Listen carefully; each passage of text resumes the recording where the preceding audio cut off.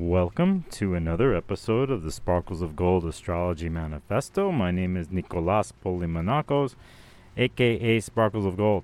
Don't know if you can hear the raindrops up above for your atmosphere today. This is another episode of 3 questions with astrologer Bradley Naragon. Bradley. How are you, buddy? I'm doing pretty good, thank you. Yeah. Bradley and I go way back, probably because of Norwalk. Yep, I definitely remember you running around at Norwalk years and years ago, and every year ever since. That seems to be the word, running around, when people talk about Norwalk. All right, Bradley, here's the first question. What is a book that you're reading right now that you're into, astrology or not, or whatever? What's flowing for you? Okay, well that's easy because I'm really into this book, 78 Degrees of Wisdom. It's a tarot book by Rachel Pollack. It's considered a tarot classic. And I've studied astrology for 24 years.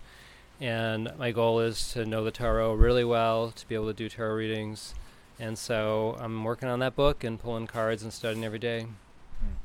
It's interesting you mentioned Rachel because Rachel's been through an interesting journey the last year and a half with health and stuff, and it just kind of came out of a place. If anybody's into helping out Rachel, you can go find out. But Rachel's been a huge influence on many people in the tarot world for decades now, I think.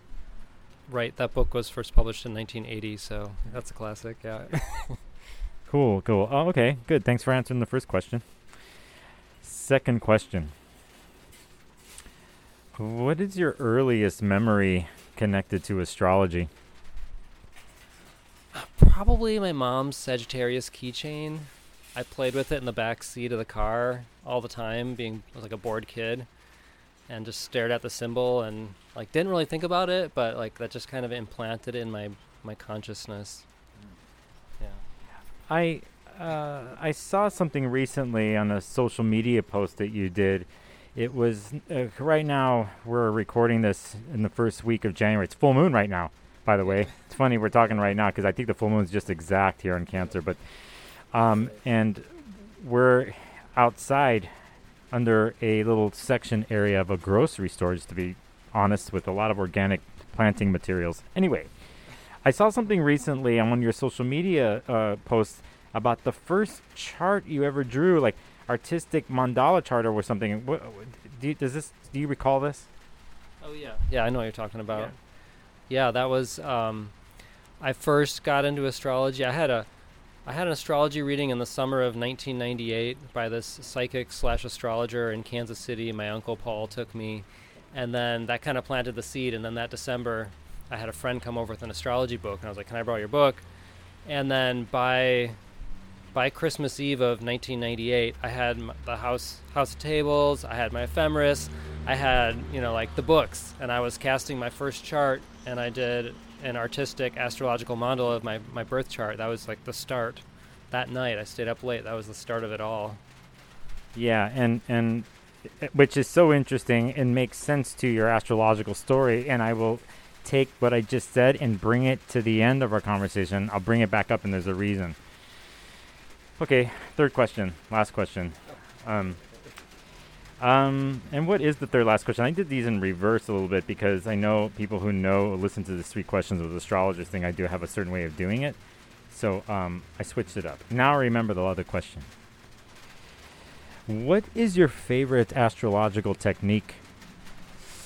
One just randomly popped in my head. It is one of my favorites, so it's kind of hard to say favorite, but one of my favorites is this thing that Jeffrey Wolf Green taught about the 2nd, 7th, and 12th house, and this whole concept of when we enter into 7th house relationship stuff, a lot of times we will project 2nd house needs that we can only fill for ourselves into 7th house, or 12th house, we project our ideals of what we want unconsciously into 7th house relationship.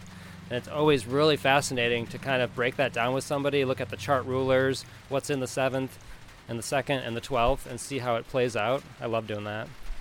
So if I'm correct here, that's an inconjunct from the 7th house to the 12th and to the 2nd, or quincunx, some people would say.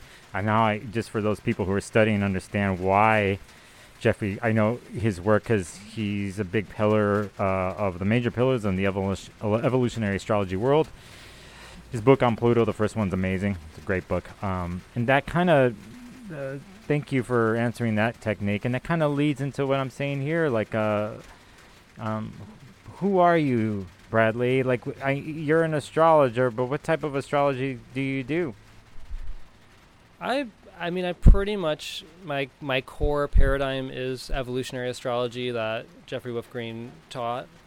And then, but, you know, like I look at a lot of layers. Like I had a friend text me the other day and I was like, well, the ruler of your chart is in a solar arc square to your nodes. And there's this other layer that, you know, so it's like I'll pull in a lot of stuff and I'll run. Depends on what I'm led to, because I did study a little bit of the Urania astrology. I studied a lot of Robert Hand and Rudger early on, and so I'll kind of go all over the place a little bit. You know, I'm good friends with Gray, and Gray's like into everything, so I'd be like, Gray, what's that? But I always go back to the EA paradigm as my core and build off of that. Okay, which brings me to the point now I'm going to bring back what we talked about earlier about the memories you had and how you first encountered it and eventually like came up and casted your own chart and drew it, because for people who don't know, and they're going to know now, you're not just an astrologer, but you're an artist. I would say a graphic artist. I mean, what do you call that? What that you do? More than that, design.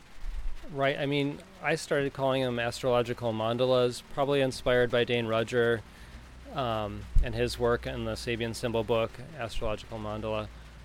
He uses that phrase. It's just been most resonant, and so I just do a lot of 12-fold divisions of a circle, and there's usually the 12 zodiac signs in there. There's variations, and there's like, you know, one-offs and different, but I always typically will just pick up a compass and start drawing the seed of life, and then like whatever happens from then, like who knows, kind of. That's just process, you know. And where can people see and find out more about your work and what you do? Let's see. I do have my website, bradleynaragon.com, and on there I've got links to my Instagram, my Facebook. I'm building some images on my Pinterest page if you're not into those social media accounts. Those are the main places. I have some audio on SoundCloud. I have a small fledgling YouTube channel, and I'll be launching a podcast, getting a little further with that in 2023. So. And you have two accounts on Instagram. Just tell me one of them at least, so that people, you know. All right, Naragon Astrology.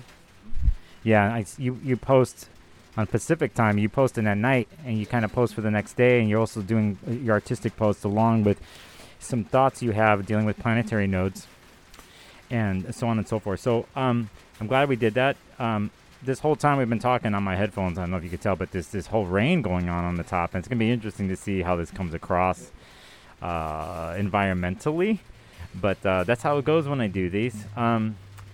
Thanks for joining me, brother. Good to see you again.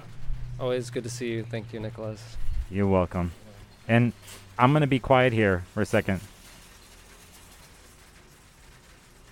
That was a grocery store cart that you heard, okay? And then people. And the rain.